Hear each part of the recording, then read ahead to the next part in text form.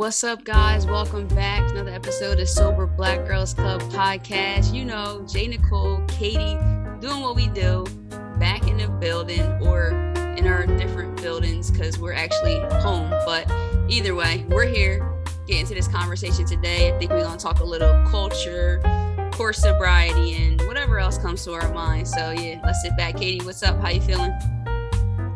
I didn't even tell you why. I came off the bus, so I take a bus into the city and then back into the city that I live in. And it's like a big bus. It's not like the general, like, it's an express bus. I don't know if you're familiar with New York City, Chance. Why did I fall? Like, bus? No, this is not funny. I fell, right? And I haven't felt, like, who falls? I don't fall. Like, there's nowhere to fall at, right? I fell recently, and I was pretty embarrassed. I was home, and I was on the floor hysterically laughing because I could not believe that I really fell, like, on the ground, fell. It was crazy. See, but that happened at home. I'm outside, and it was raining and snowing. And I'm telling you, Jay, like, generally, it just happened to me, like, years ago. I would have been canceled this. My knee is bleeding. I had to, like, call. First of all, I took down that bus's number because a lawsuit might be in progress. But I got up, and I'm like, did I just really fall down on the floor in public off of a big, and this is not a regular bus. This is one of those big buses.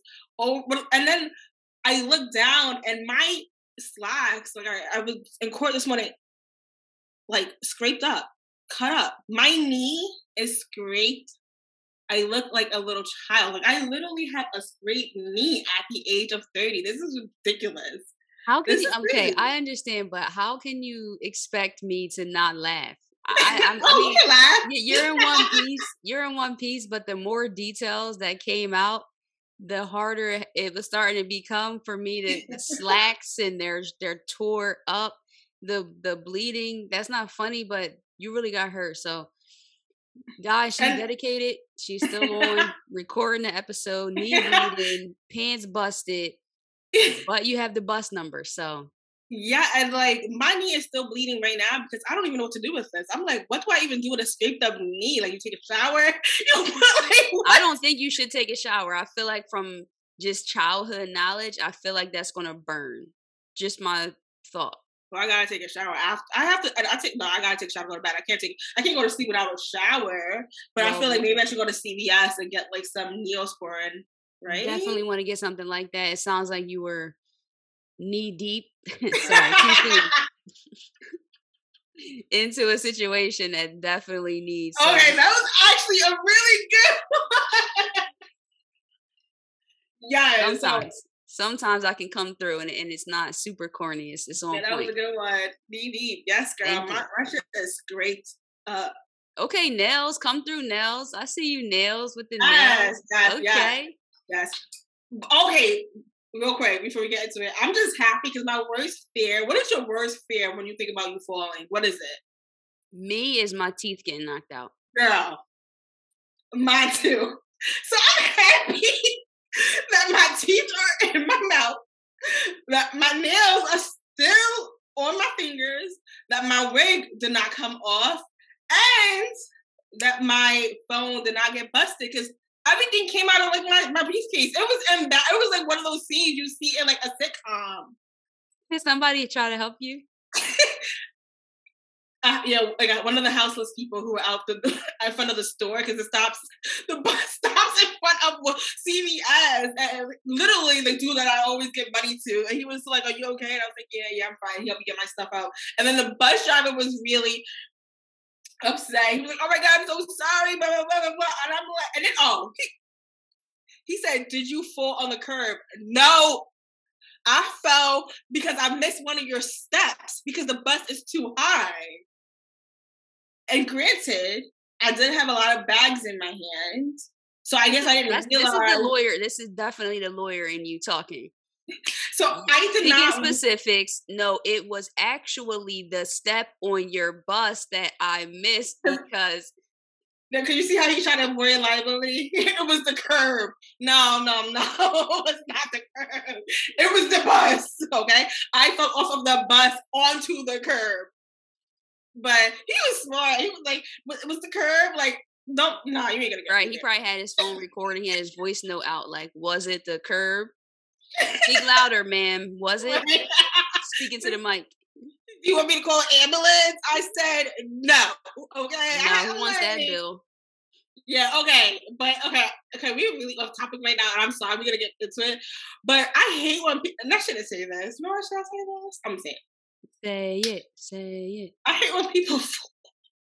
I hate when people fall and they just sit there. Like, get up! Like, you don't even know what to go. They could be in shock. I'm telling you, when I fell, I know I was home, but I was like, wow, I'm really on the ground. I haven't been like on the ground. This is crazy. At home, was it off the steps? Yep. It was bad. It was bad. But I'm okay. And you're okay. And you made it back. And you are so committed. You are so committed to Sober Black Girls Club podcast. And no one has a video or picture of me doing it because I got right up as soon as that happened. You think they don't until you're tagged. Imagine.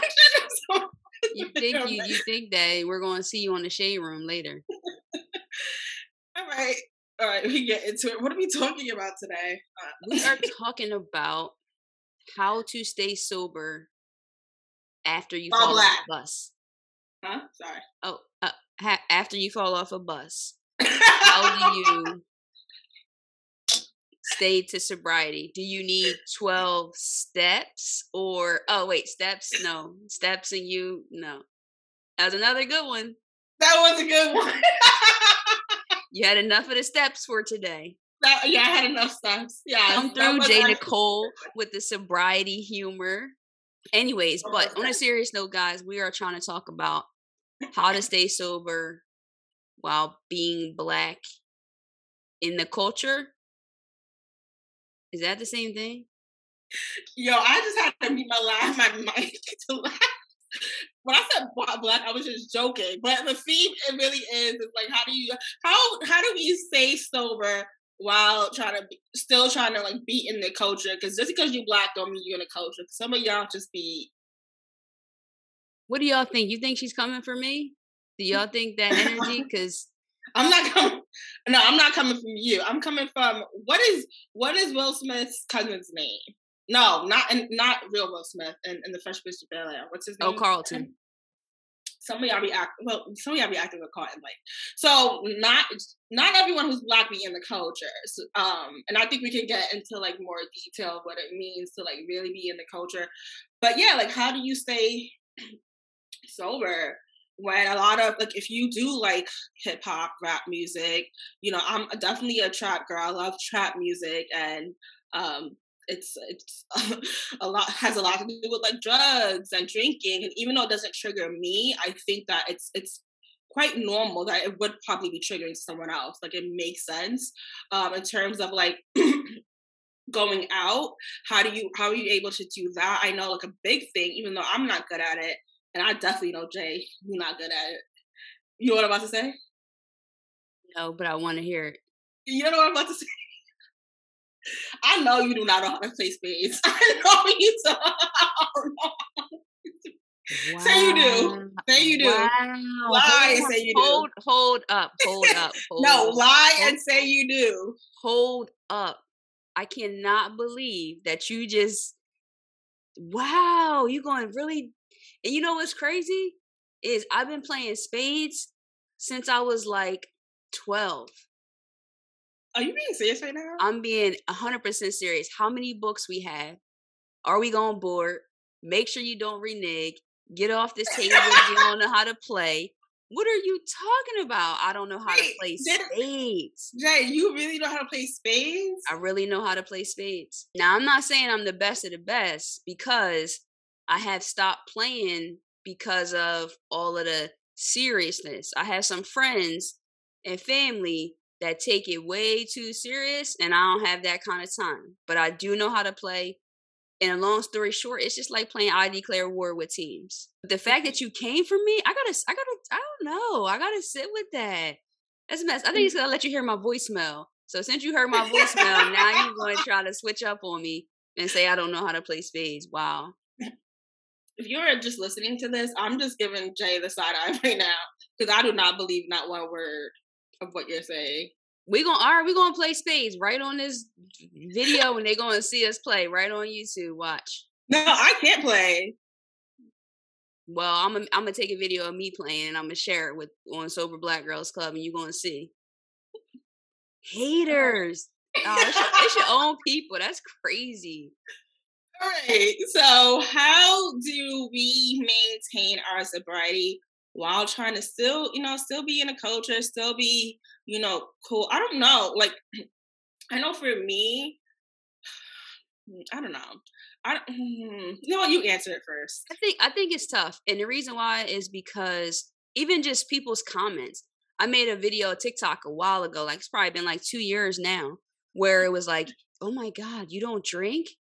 Did you have a problem with drinking?" But it's like, if someone's like, I don't eat mayonnaise, you're like, "Oh, did you have a problem with mayonnaise?" It's like, no, I just don't drink. So I feel like we don't really respect that. And people, it's like you're a unicorn or an anomaly if you say you don't. And then a lot of us, do you really want to explain? No. And then it's like, because it's your personal journey and your story. So if you're like, "No, I'm not drinking tonight," or "I'm good, I don't want to drink," it's like so much pressure that it could be a spiritual reason. It doesn't even have to be the fact that you're in sobriety or trying to maintain. You just don't drink. And we, because it's so glamorized, like you just said, whether that's in music or videos, social media, it's a glitz and glamour to it. So if you're out of that, then there's something wrong with you. Yeah. This conversation is making me think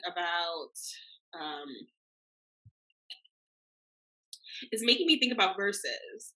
And I have such a real mother effing problem with verses. And if you're not familiar with verses, it's basically an event. It was started during the pandemic when we were in quarantine. I mean, we're still in pandemic. Some of us are still not in quarantine. Some of us are still in quarantine. And I believe it was created by, why do I want to say Dr. Dre, but I think that's wrong. Who created it? It's Timberland and Swiss Beats. Thank you, Jay. Wow, Jay is really showing her black card today. Spain. And you trying to revoke it. So what you saying? Trying to revoke my black card? That's crazy. Spain. Nah, I'm not over that. It's too soon. Keep going with your conversation. I'm not over that. All right. So, and it's an event that, takes place on an IG Live, and generally like two artists who probably were around the same era, they get together and they basically play like music back and forth. And I guess, whoever has the crowd mostly like jamming, I guess, is the winner. But I don't really think there's any winner or loser. It's just like a big celebration, and they both have, like bragging rights. So I remember the last versus I saw was Chaka Khan versus Stephanie Mills. And everyone knows that Chaka Khan has some type of history with substance abuse or alcohol. I'm not too sure which one, but she's talked about it. And it's just something that's like well known. Like, it's just folks know about it. Like, folks know. And I couldn't believe that in this versus is sponsored by Ciroc, which Ciroc was created or founded or just represented by Sean Diddy Combs, Puff, Love, whatever the F you want to call him. And in that versus, she was just surrounded by alcohol, and it was so clear that like she was intoxicated or some type of intoxication. It was clear that she wasn't her sober self. And Chaka Khan is like a freaking legend. Like, I don't even be knowing a lot of like oldies because I'm like not from that era, but your legends. Like, you just know people you're supposed to respect who have done so much for the community, done so much for like the music. And I just could not believe that the promoters would allow her to like be like that on stage. First of all, she was surrounded by alcohol. Why would you have alcohol near someone that has a past history or some type of history with substances? And I was really upset. I remember I posted it on Instagram, and then I had, let me say something. You could disagree with me all you want, but on my page, what I says goes. So I posted that I think it's an embarrassment that like Chaka Khan is being made fun of and she's trending on Twitter. But the real clowns, in my opinion, are the promoters and people who put on the event and had her surrounded by alcohol, knowing that she has a problem. Like, it just shows a lack of respect. And it also shows that, like, folks are just so willing and so able to put money and profits and entertainment over one's wellness and health and sobriety. What And do you to me, think? that's But really to kind of disgusting. just to interject there a little bit to play devil's advocate in this I knew you were going regard, to say that. right? What do you think about Shaka Khan though? And listen, Sweet Thing, that's one of my favorite songs, and she's dope. But making that choice to, this is your job. So we're talking about being a part of the culture, or doing your job, or what that comes with, and then putting yourself in those environments for a check, really, because that's what you're doing that for. For example, I was listening somewhere that Jess Hilarious was saying that she most recently did her first show, or maybe one of her Mm-hmm. first shows, sober. Mm-hmm. And she was surprised how well she did and how clear, because I feel like when you are a performer, whether that's a musician or an artist or whatever, alcohol and drugs, it goes hand in hand. So it's like, this is what I do to get that liquid courage, or I don't know what else other people are doing to get out there. So do you think that some of that responsibility is on the individual, or are you still stand that, hey, we can also play our part in helping someone not be in that situation? I think that if we're talking about community, if we're talking about like unity, constantly hearing like Black people don't stand up for each other. And I feel like when I hear stuff like that, like, it's always using the wrong context. This is the context you're supposed to be using that for, right? Knowing that someone has a sickness, and I don't even really think of addiction as a sickness. But when I hear folks pass and how much they struggle with it, I can understand why, it is being labeled as a sickness. And to me, it's like, this is not just someone who doesn't have a well-known history, and I feel like just the past stories I've heard, I don't think it's really all in her control. I think that, like, this is something she struggled with for a long time. And I also think that the verses was like, first of all, this verses was meant to celebrate her. Like, folks were like promoting it as like, this is not going to be like the usual verses where one person goes against this person. This is going to be a celebration. So if this is a celebration, why wouldn't you honor her by honoring her past and honoring the things that we know she struggles with? And even if she still would have chose to drink, right? I would have still felt better knowing that the event planners actually gave a F. Because I honestly feel like, especially in the Black community, the only time that addiction or substance abuse, and I am shaking my head for those who are just listening, is taken seriously, is when folks display really antisocial behavior. Like, if they become paranoid, or they become homeless, or they constantly lose jobs, that's when it's a problem. But getting on stage and really, I'm sorry, embarrassing oneself is okay, right? Constantly drinking and fighting and fights breaking out and getting arrested, it's okay. It's funny, right? For entertainment.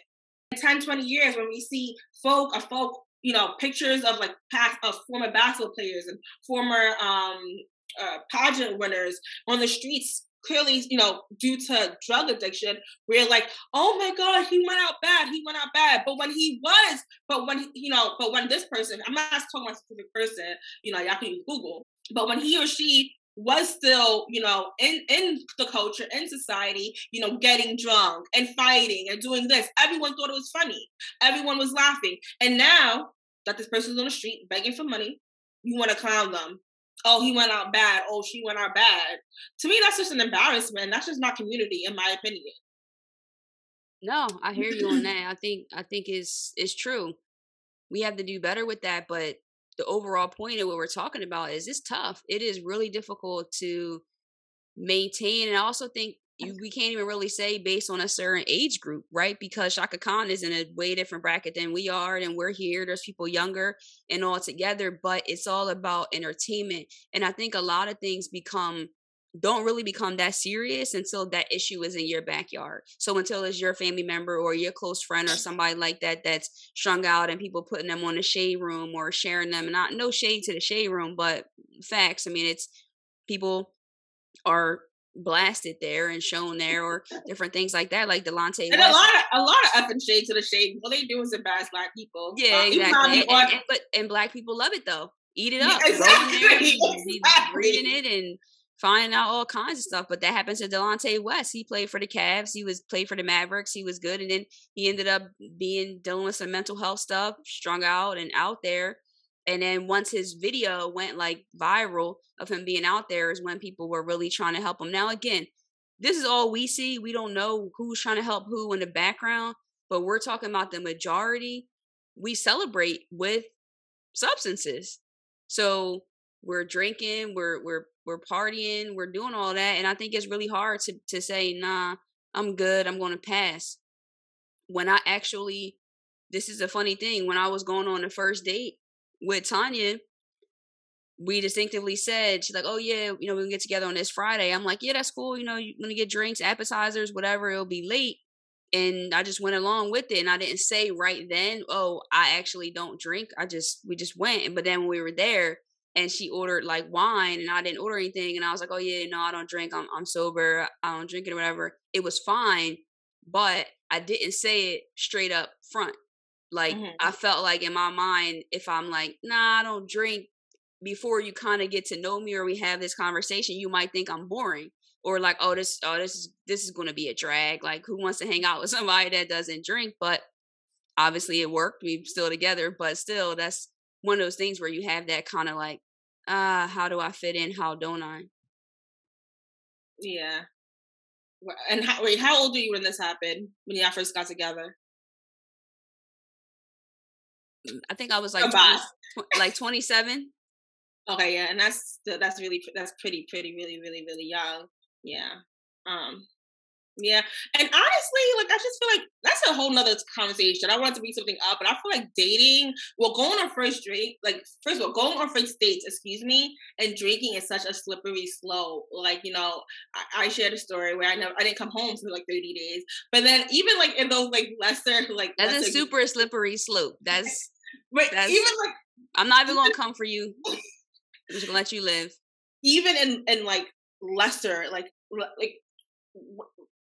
scenarios that are not that big, I feel like there's so many times even going on dates and people just getting drunk and just being so annoying and sloppy and so aggressive. Like, I don't know. I'm like, well, you know what? Let me just stop. Let me not go there. But yeah, I think on first dates, especially like dating, I have only dated black people. So from my experience, drinking is usually you're not going to be able to edit that out. I am going to be able to edit to make that a video clip, and I'm going to keep that in my back pocket and share that. I actually am going to be able to edit that out. But anyways, in my experience of only dating Black people, I will say that alcohol and drugs oftentimes were involved. And even when people that I have dated didn't drink or normally do the type of drugs that I was doing, they were still always willing to allow me to do it and go get it. Like, it's just like, it's nothing.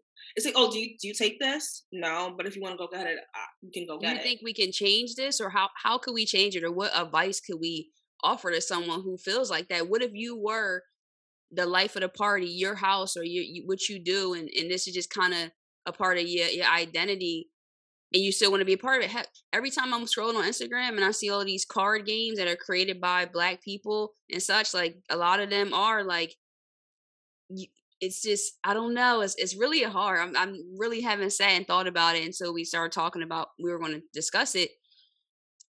It's embedded in the culture. I want to help people who want to be sober get sober.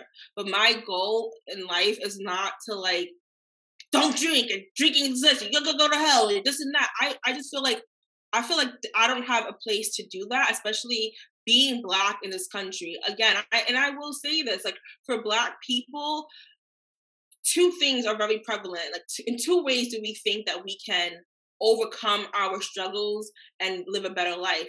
And it's false. But the idea is that we can overcome the structural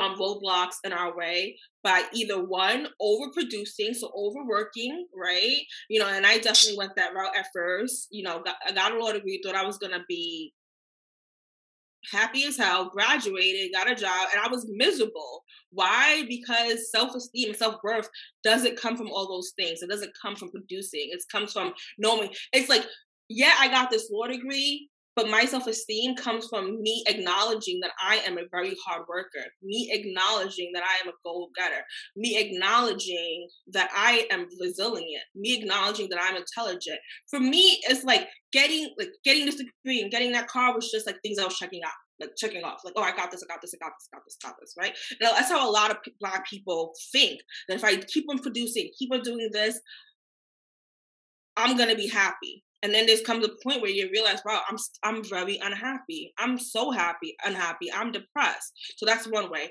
And then there's a second way. The second way is pleasure. Do you know how many Black people that I've met, and this wasn't my experience, but how many Black people that I met in the recovery space who, and again, when I bring up profession, it's not to be elitist and it's not to like close certain people out, because I'm going to be honest with you. In a couple of years, I'm not going to be using my law degree. I think that a lot of times we get into professions because we think it's going to bring us happiness, and we think we're going to be, prestigious and elite, and then we realize this is not even what I want to do. So I don't bring up these professions to be elite, but I bring them up to say that even when we do what society thinks is the most, I don't know, hardest work that we could have done, it still doesn't lead to that fulfillment that we think it's going to lead to. So one, yes, it is producing. We think if we become doctors, we become lawyers, we become entrepreneurs, we do this podcast, we do this TV show, we acting, whatever. We think that if we have all this stuff, we're going to be happy and blah. Right? And then the second one is pleasure. It's like, how many Black people that I met in this recovery room who, oh, that's why, I kind of forgot why I brought up the whole doctor and lawyer thing, who are, right, in some type of profession, who didn't experience their first vacation until like they were 30 years old. That is mother effing ridiculous. But the reality is that's the reality for a lot of people, and also like poor white folks, right? Folks who don't have the income, especially growing up in families and growing up in the hood and the projects, to go to Disney World, to take a vacation to to Paris, to do things that American families do, American quote unquote white families do, right? We don't have that type of access to resources, and ain't nobody gonna say, let's be clear, I went on mad vacations growing up, right? My parents, my folks, they're immigrants. So for them, they already had this like a lot of pressure on them, of them feeling they had to produce, and that traumatized. I'll speak for myself, that traumatized me a lot. So it's not even healthy. That's not even healthy. So in terms of like pleasure, for a lot of folks who maybe, in the low working class or even in like the poor class, who don't have the income and the resources to go on vacation, what are they going to do for pleasure? Of course, alcohol and drugs are gonna be involved. What else are they going to do? Look at each other? Look in the mirror? What do you expect them to do? Right. And that's why when people be like, why do you always bring race? Race has a lot to do with everything. Are you kidding me? When there's discrimination in schools and work employments and who gets what jobs and who gets to go to what school, and that clearly eventually leads to who get what resources. And when I say resources, I mean money. What do you like? Can you connect the freaking dots? Of course, it has to do with sobriety. It has to do with how we view ourselves and how we are able to experience pleasure. And I know I'm ranting a lot, and I will say this: like recently, within the last 4 or 5 years, there's been this big thing of like Black women, Black girls getting back into nature. Right? You know how ridiculous that is. Black people, we're from Africa. And if you don't believe that, whatever. I'm not getting into that. I'm African. I don't know what y'all are, right? I'm African, and I'm talking about the descendants of people who came from Africa and were slaves in America. When they were back in Africa, they were all up in nature. They were hunting. They were skipping and doing all these these communal activities that they did. And then they came to America, and America basically ingrained into us from slavery to even today that we are nothing but work. That what we have to do is work, and that's the American dream. And it's not. And I'm so happy that a lot of our people, especially like Black women, are getting back into our roots. And our roots are planting and being with nature and being with animals. And keep your Rottweiler and your Pitbull away from me. But Jay, you got a nice, cute little dog. Yes, yeah, you got a cute little dog. Like, it's being with animals. Bring him up. Being with animals, like doing all those things is where we came from. But because, again, this country, literally, since the moment we stepped foot in this country, work, we lost a sense of identity of who we are. And that's a whole nother topic for a whole other thing. But I think that, like, if the wealth gap between disparities in this country don't improve, and Black families are not being able to bring in the income, right, to bring in the resources where people can experience pleasure in different ways, go sky jumping, I don't know if that's a thing, but whatever, sky jumping, diving, doing all those things that everyone should have access to, our folks are going to continue to find pleasure in other people's harm and washing verses and being on a shade room drinking. That's what a lot of, like, I know people who really, what you doing Friday night? Nothing, gonna be drinking and being on the shade room. I'm like, okay, okay. Yeah, I mean, I think that's a big part of it is our experiences, what we were exposed to and not exposed to. So if the same thing, if this is what our parents did or our grandparents or cousins, uncles, whoever that we're growing up around, and you see these things, it's kind of what you see. They're laughing, joking, smoking cigarettes at the table, playing cards, just kind of like doing their thing. I remember eating watching my family eat a whole bunch of crabs, but also drinking beer. And so it was like crabs and beer. And I loved eating crabs and drinking beer. It was just a part of just like the experience and what we did, and just for, like you just said, pleasure. So that's a part of our culture. If you ask anybody, like, oh, you want to go eat crabs? And then they're like, oh, yeah, we got to make sure we got some drinks too. Like, it's always to make sure we have the drinks too. I'm a big proponent of grief and just talking about that and tackling that on other platforms. And that's the thing I always say. When somebody's like, oh, my person just died, you be like, oh, cool. Oh, that's sad. That's messed up. I'm going to grab some drinks and come through. Or you want to go get some drinks. It's like, it's just like, what is there's another option. There's other things to say to somebody than, yeah, I'm gonna go get a bottle. This just happened. I'm gonna go get a bottle. I'm gonna go grab some weed. We gonna do this and that. It's like, it's just really embedded in our mind. So of course it's gonna be glamorized for good or for bad times. It's just like, this is the best option for people and what we've known. So like you said, with us being able to talk about it and show that there's different options, and it's not always easy. Even just think about it. Like for me, the summertime is the most difficult time for me to remain sober or have less thoughts of wanting to drink, because it's like, dang, we about to be at somebody's house, chilling out on the deck, you know what I mean? Like drinking, let's do this.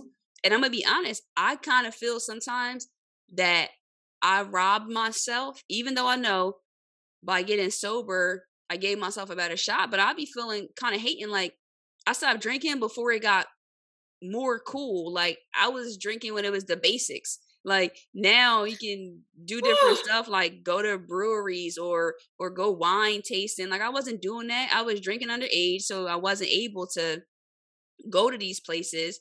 I was only drinking in bars for a few years, 21 to 23, and that was it. So when I'm seeing all this new stuff come out, these hard seltzers and all this stuff that looks so cool, I'm like, dang, like, what's that taste like? You know what I'm saying? And so in the summer, so many jokes could have been made, but I'm not gonna make them. No, what is it? Because I said hard seltzer. No. What? Go for it. No, say it. No. Thank you. But yeah, so I mean, it is hard because you can feel a little left out, a little situation. Just the other day, we had a family get together, and my brother was like, "Oh, should I bring a bottle of wine?" And I was like, "No, it's at my mom's house." So like, my mom doesn't drink, but she's also a minister. So he's like, "Oh yeah, I forgot where we were going. I forget what he called it, but he said I forgot where we were going or whatever it is." But that's in his nature to bring a bottle, let's, and he tried to calm it down because it was for a baby to say wine, but it was a baby. Wait, what? We were celebrating, my niece is about to be born, so we were celebrating having a family dinner before that, and so he, instead of saying like I'm gonna bring a bottle of Henny or something like that, it was like I'm gonna bring a bottle of wine. So in his mind, that probably was a little better, but it's still like, just because we're getting together doesn't mean that there has to be an option for drinking. So again, it goes back to our experience and what we're used to, what we're familiar with. And I think it's really hard to get out of that. How do you become the person that's like, well, I've done it now, so people know. Like, they'll ask me like, oh, is it cool if we, and I don't care. I'm not that kind of person. You can bring alcohol to my house. That's just me, because I'm not in that space in my journey where that kind of stuff bothers me. It doesn't bother me at all. It just really doesn't. But in the summer times, things like that is where it's a little more like, okay, like we can kick up, put some music on, do this and that. And it's like, that drink does look kind of good. It is kind of hot out here. And I don't really do too much. I'll do like mocktails, things like that if I'm out somewhere maybe, but like just on a regular, like at home, like I don't really do like non-alcoholic beer and stuff like that. Not because I think it's bad. It's just not something that I do now. Early on in my journey, I would, but now, nah, not really.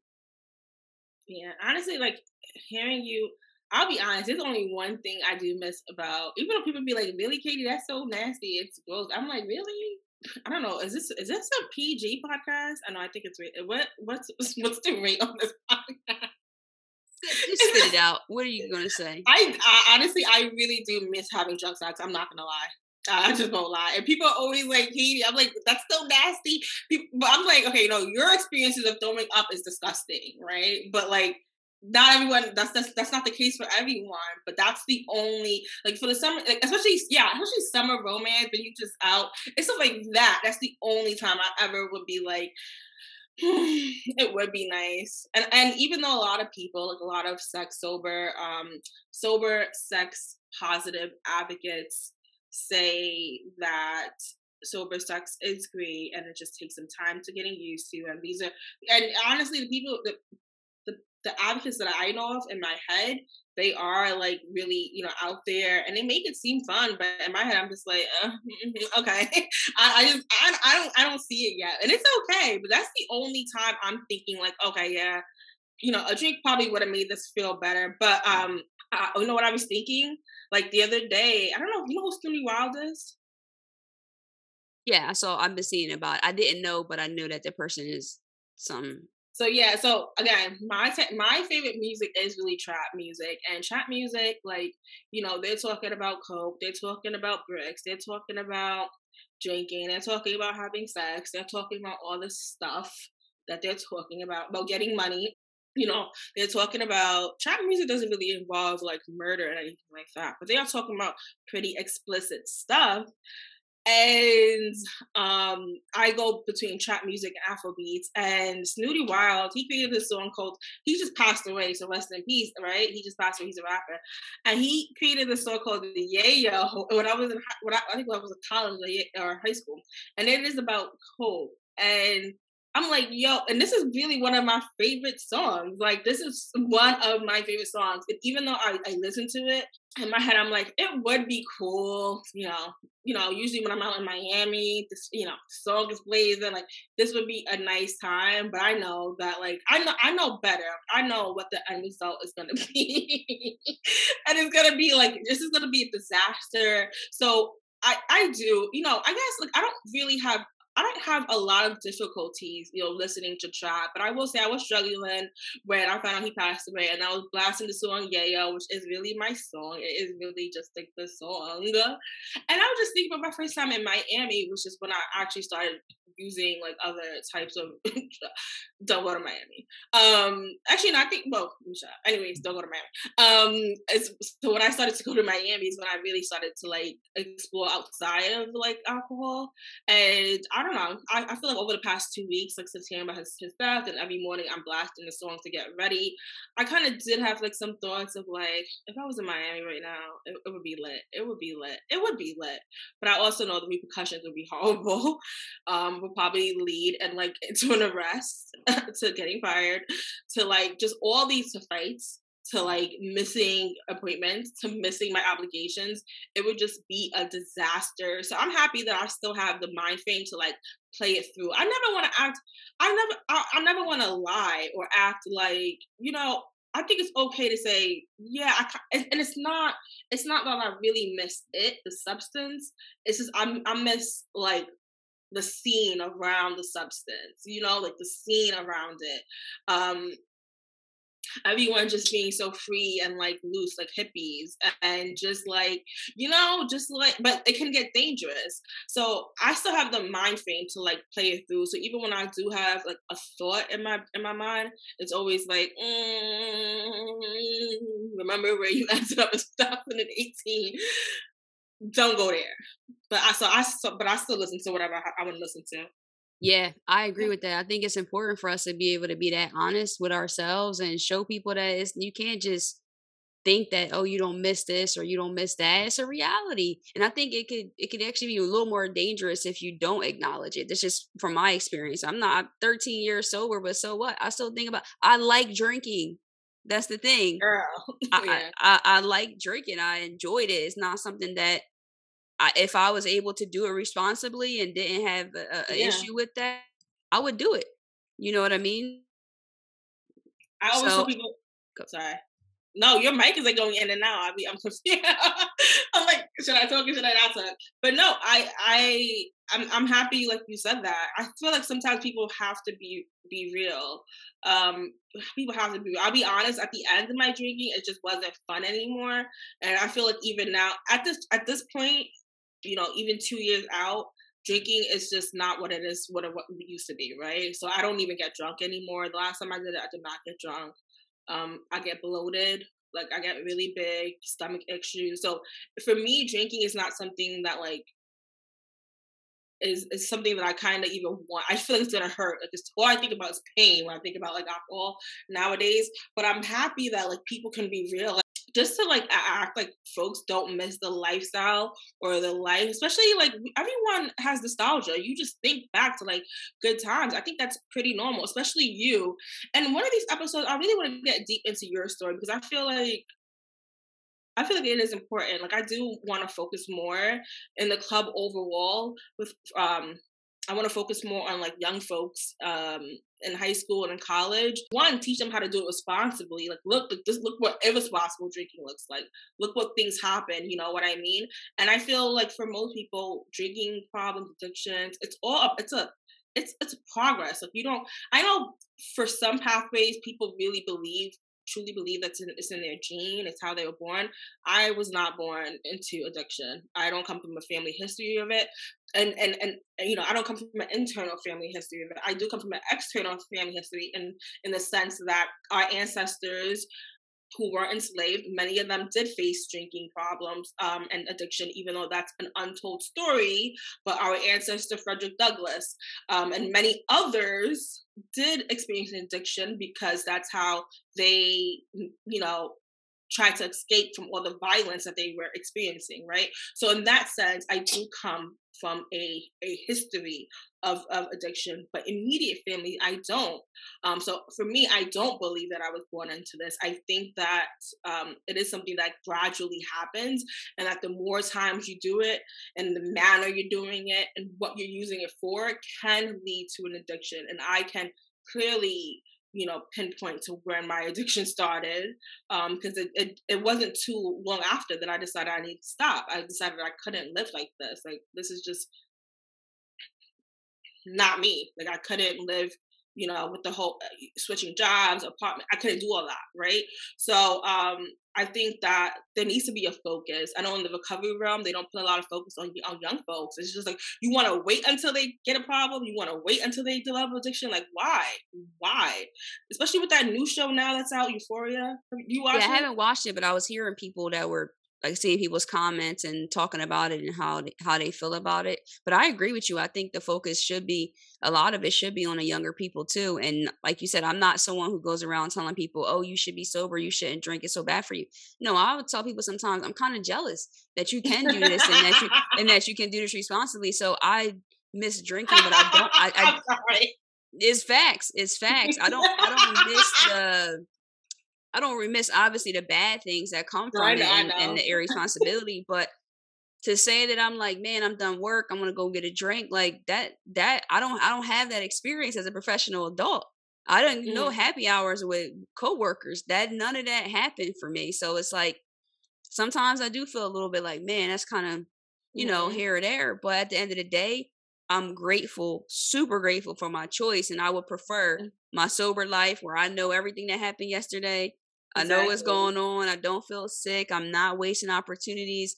I know I can represent myself the best because truthfully, when people ask me about why I became sober and what I did, I always say I wanted to be the best version of myself. And I know for a fact I could not do that drinking. That's it. So I don't necessarily say, oh, I'm an alcoholic or this and that, but I will say I had a problem with drinking and I do not want to find out about that the hard way. So I'm going to just say, I don't like that. That was not a good time in my life. It was just, I proved to myself multiple times, this just is not a part of your journey, kid. Like you can't be who you want to be and be all these great things and be drinking. I just don't think that. I proved to myself. So for people out there that's going through that and trying to maintain their sobriety or their sober life and their decisions in the culture, you got to find more communities like this. That's really a fact. I think is more of being proactive to find where you do fit in and less resentment about where you no longer fit in right now. Yes, I totally agree. And also, wait, I wanted to ask you a question. I don't know if it's personal, but does your wife, I don't think it's personal, but does your wife drink? She does, but not enough. And I'm just joking because I tell her all the time, I'm like, why don't you drink? Like have drinks. But actually, I'm sure she doesn't mind me saying this, but was in a previous relationship where alcohol was a problem. So coming out of that relationship, hoping and praying for someone that didn't drink irresponsibly like that, and then think it's a sick joke when you get matched up with sober Sally. This is not what you didn't mean that much. Like I didn't mean completely. She says this all the time. So she does drink. Like she'll have a glass of wine out or like have a drink here and there, but it never really was a big part for her. So it's not so much of a loss in that regard, if that makes sense. But plus you always get a designated driver. So they gotta worry.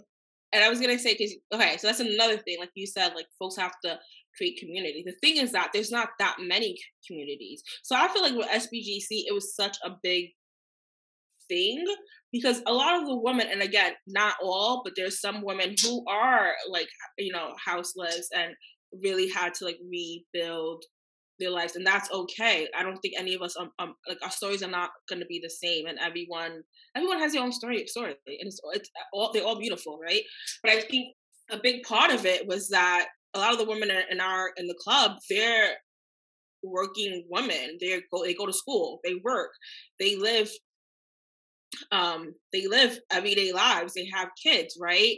And again, because generally in our community you have to be down bad, like be experiencing some like deranged paranoia attitude, or be on the subway and making faces for folks to be like, you need to stop drinking. So the fact that there's this concept where it's like, we know we have a drinking problem, and even though we're not the face of recovery and sobriety, we're not the face that people are talking about, the fact that we're still using our autonomy and thinking ahead and saying like, I'm still going to do something about it. I want to do something about it.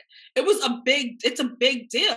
It is a huge deal. The fact that no one is telling you, and in our families, and this is a general statement that I'm making, you know, I used to always think that I didn't know anyone who had an addiction until me, right? And then when I came out with SBGC, I had friends tell me, oh, my dad, this and that. And I'm like, wait, Mr. blah blah blah, and they'll be like, yeah. I'm like, wait, what? He didn't look like he had a problem. But and that's just our community. We literally just keep on floating with our problems.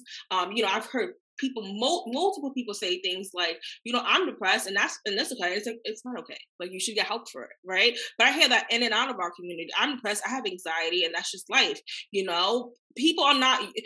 I think now we're doing it and we're getting better at it, but I don't feel like our community is so great at like admitting that they need help for something, with something, right? Admitting that they're suffering from something, admitting that like they're not where they're not mentally and spiritually and emotionally where they should be or want to be. Because on the outside looks good, then who cares about the inside? But the inside cares a lot. So I feel like I understand a lot of people. Like, for me, I'll be so honest with you. Like, I love SBGC. However, because this is a new concept, and again, this is a new concept of saying that you don't have. So we don't endorse a pathway, but we don't endorse any pathway, right? All pathways are welcome. And we're also saying, like, you can do other things but the 12 steps and still be sober. You can still practice harm reduction and be a welcome in this club. We're saying all these things that weren't used to be said in the recovery community. We're basically saying that I don't have any interest in telling people how to get sober. I just want them to know about the different pathways and us to get together and talk. That's my goal. That's what I think is important. Again, another different idea. How many people be like, I just can't believe that, like, you guys are not doing this and that. I'm like, but why do we have to do that? Who said we had to do that? Like, why don't you understand that everything we do was from an idea, a belief from someone else? And you can make up your own beliefs and ideas, and you can make up your own group. So that's what I'm getting at. There's not that many groups where all of us are in the same place. Like, we're nationwide. Like, you know what I mean? Can you imagine how many lives probably would have been saved from a lot if there was more flexibility and just being able to adjust and create space for people to be creative in their healing? Because that's so restrictive, and that's why even when it comes to certain things, religions and such, people don't thrive, because it's the same thing with being a parent or being a coach. Everyone is not going to respond the same, and everybody needs something different. The goal can be the same, absolutely, but how we get there, that's got to be flexible. We have to create that space. So shout out to you for creating that space and doing it unapologetically. But Jay, I'm saying that because I'm encouraging other people to create their space. Like, I live in New York, and I have. Don't get me wrong, I am fulfilled in my relationships, my friendships, right? I have friends who are great. A lot of them who are great. No, they are great, right? They're awesome, right? But I do miss, like, the queer scene in New York. I love, like, going out to New York City and hanging out with other queer people. And those are not the people who are generally in the club that I hang out with, right? And that's great. That's great. But I do miss the scene that I was once a part of before the pandemic, like, that I'm no longer a part of. And I do miss it. Right. And I remember 2 weeks ago, I went out and I didn't drink and, like, do drugs. Like, clearly I didn't. Or was it not? I'm lying. It's not 2 weeks ago. I think I told you that week, whatever that weekend was. And even though I didn't, like, do drugs, I didn't drink or anything like that. It just was like, how awesome would it have been if, like, all of us were sober right now? It would have been so good. It would have been amazing. And, like, I wish I had, like, a queer New York City sober community. I really do.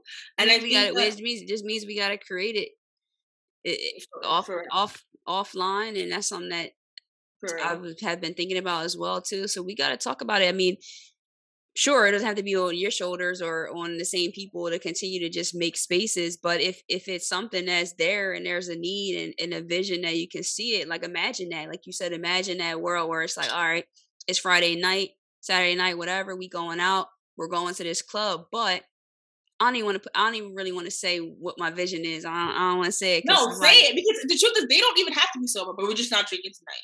Like, I don't even need people to be sober. Or, like, you know what I mean? But just tonight. Or a place, or even a place that you cannot come into if you are under any type of influence, and we just gotta have it do it. But it could be really dope and something that could really happen. Where I think it's definitely a need, and it could be out there, but we don't know about it, so it must not be that many if we're talking about it. But that's the thing. That's another thing. Who suffer? And I don't know the statistics, so I'm not gonna make up statistics. I know that during the pandemic, gay men of color were dying in rapid rates due to overdoses. Especially, I know it was a big thing in California. So I don't know the New York numbers. And usually, drugs addiction is one thing. However, there is like an alcohol to drug pipeline. Like there is a pipeline. I might not have had a drug problem. However, I still don't do drugs because that would lead me, even if I did it sporadically, that would eventually lead me back to alcohol. Even though folk that may do this, may have an addiction with this and not with this, sometimes it's just that connection, that like pipeline thing, right? Like that, and not everyone goes through that, but I know for me there is. Like if I do certain things enough times, I'm eventually gonna be like, okay, maybe I should like, come down with alcohol. Like, you know what I mean? It's just something that I've experienced so many times. So I know for a fact the queer community struggles with alcohol and addiction, especially Black queer people. Oh my gosh, we have to suffer with being, and let me use my words very wisely, right? That's one thing, right? That's something that people can experience racism and prejudice for, right? And then, especially if you're a woman, all the sexism and misogyny we go through, especially in Black households. And then if you're queer, trifecta. Yeah, like you might as well. I don't even want to say anything. I have to shoot my words wisely. So I don't want to say anything that's gonna just like to discourage anyone. And I don't know your experience. I know my experience, which wasn't that bad because someone else came out before me in the family, and it was just what it was. But it was hard. It was scary. It was a lot. So of course, why wouldn't queer folks struggle with substances? They do. Like they do. I think that a lot of us are just like, I can understand. Like, how can I tell queer, and a lot of, especially for men, I don't know the statistics on women. I'm just more familiar with the male statistics in the queer community, and I just know that oftentimes when I heard stories, trigger warning, suicide was involved, multiple overdoses were involved, like life-threatening experiences were involved. It's a lot. So there's substance issues, addiction, substance problems is definitely a big thing in the queer community. Unfortunately, I just don't think that they're being given adequate advocacy, I guess is the word I'm looking for. I don't think that enough is being done for them. Well, it's a start here, and I think it's been a dope conversation. And if you guys could believe this, can you believe that we actually set a goal to talk for 30 minutes? 45 at the max. And 45. It's 45. Well beyond 45. All right, well, we're going to have to call it an episode. No, we love it. We're going to come back. We always come up with different topics, and let us know what you're thinking, how you're feeling the show, something you might want us to talk about, whatever. We'll definitely try our best. We're loving it. We appreciate you guys vibing. Katie, you want to leave them with anything else?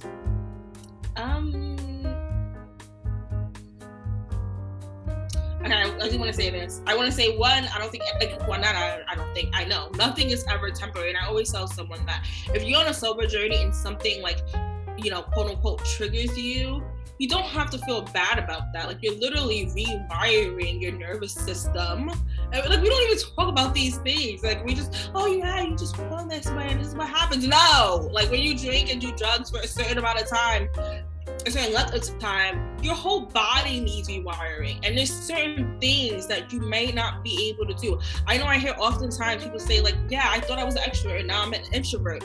Okay, that's cool, but that's not the case for everyone. I was an extrovert before and I'm an extrovert now. However, at the same time, I had to admit and acknowledge that there's certain things I just couldn't do early on. Like 1, drink mocktails, 2, mess with FUCK people. People who just trigger me, like I had to cut them all out in the beginning. Now I will literally read you. In the beginning, I just didn't have the strength to even be in any type of altercations and arguments. You won. Like I'm leaving, and it's okay. Like, you know what I mean? You can always get back to who you were if that's who you want to be. Even though I think the person that you will become once you are sober and you're able to like rebuild your life in a way that you want to will even be better than who you were, but you'll have the opportunity to say, you know what, I do want to still do this. I still want to listen to trap music. I still want to go to paint and sip. And it's fine because I'm not triggered. You know what I mean? You'll have the opportunity to really define what triggers you, what not, what doesn't, what you need to do today, what you can do today, but in your brain, you might be able to do it in the future. Nothing ever is permanent. So just go with the flow and listen to your body. I guess that's all I have to say. We cannot end it any better than that, guys. Make sure you drop a comment if you're checking this out on YouTube. Leave us a review over on Apple, Spotify, all that good stuff. Another episode of Sober Black Girls Club in the books. Peace. Bye.